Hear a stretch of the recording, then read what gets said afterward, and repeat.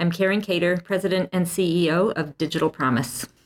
Thanks so much for participating with me in this StoryCorps Great Thanksgiving Listen. We're asking teachers across the nation to participate in this free national oral history project that empowers people of all ages to connect with a mentor, a family member, or someone they admire throughout the month of November and record an interview that will become part of the StoryCorps archive at the American Folklore Center at the Library of Congress. I chose to interview my longtime mentor and friend, Dr. Linda Roberts. So Linda, I think I first met you in person in 1996 when I was the technology coordinator in Juneau, Alaska, and you were the director of the Office of Education Technology at the U.S. Department of Education. And I have to say you were my hero. That was like one of the pivotal moments in my career where I sort of had this vision of kind of how the country worked in various positions. So you traveled all the way from Washington, D.C. to Alaska to visit our schools. What do you remember about that trip?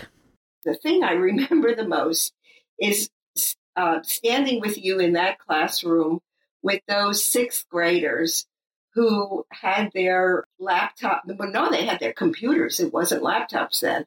And they were doing what they called research and what I certainly would call research.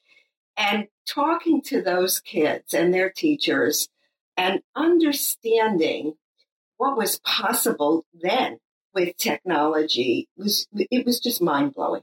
And one of the things that really made a difference for these kids was that they were able to talk over the internet to a science writer from the area, to scientists at the University of Alaska. And this so enhanced their thinking and then, their knowledge. And it just hit me like a ton of bricks. And then I said to this kid, I think you've really learned how to write. And he looked at me and he said, I have learned how to write for the rest of my life. It was so compelling. Yeah. It was so authentic. Yes, that is an example of powerful learning for sure. You also are a woman in education, but also in technology, and that's not always easy. Women leaders in technology are few and far between. Do you ever feel like that was a struggle? Was that ever an issue, or did you just kind of not worry about that? I don't think it was a struggle because of the bosses I had.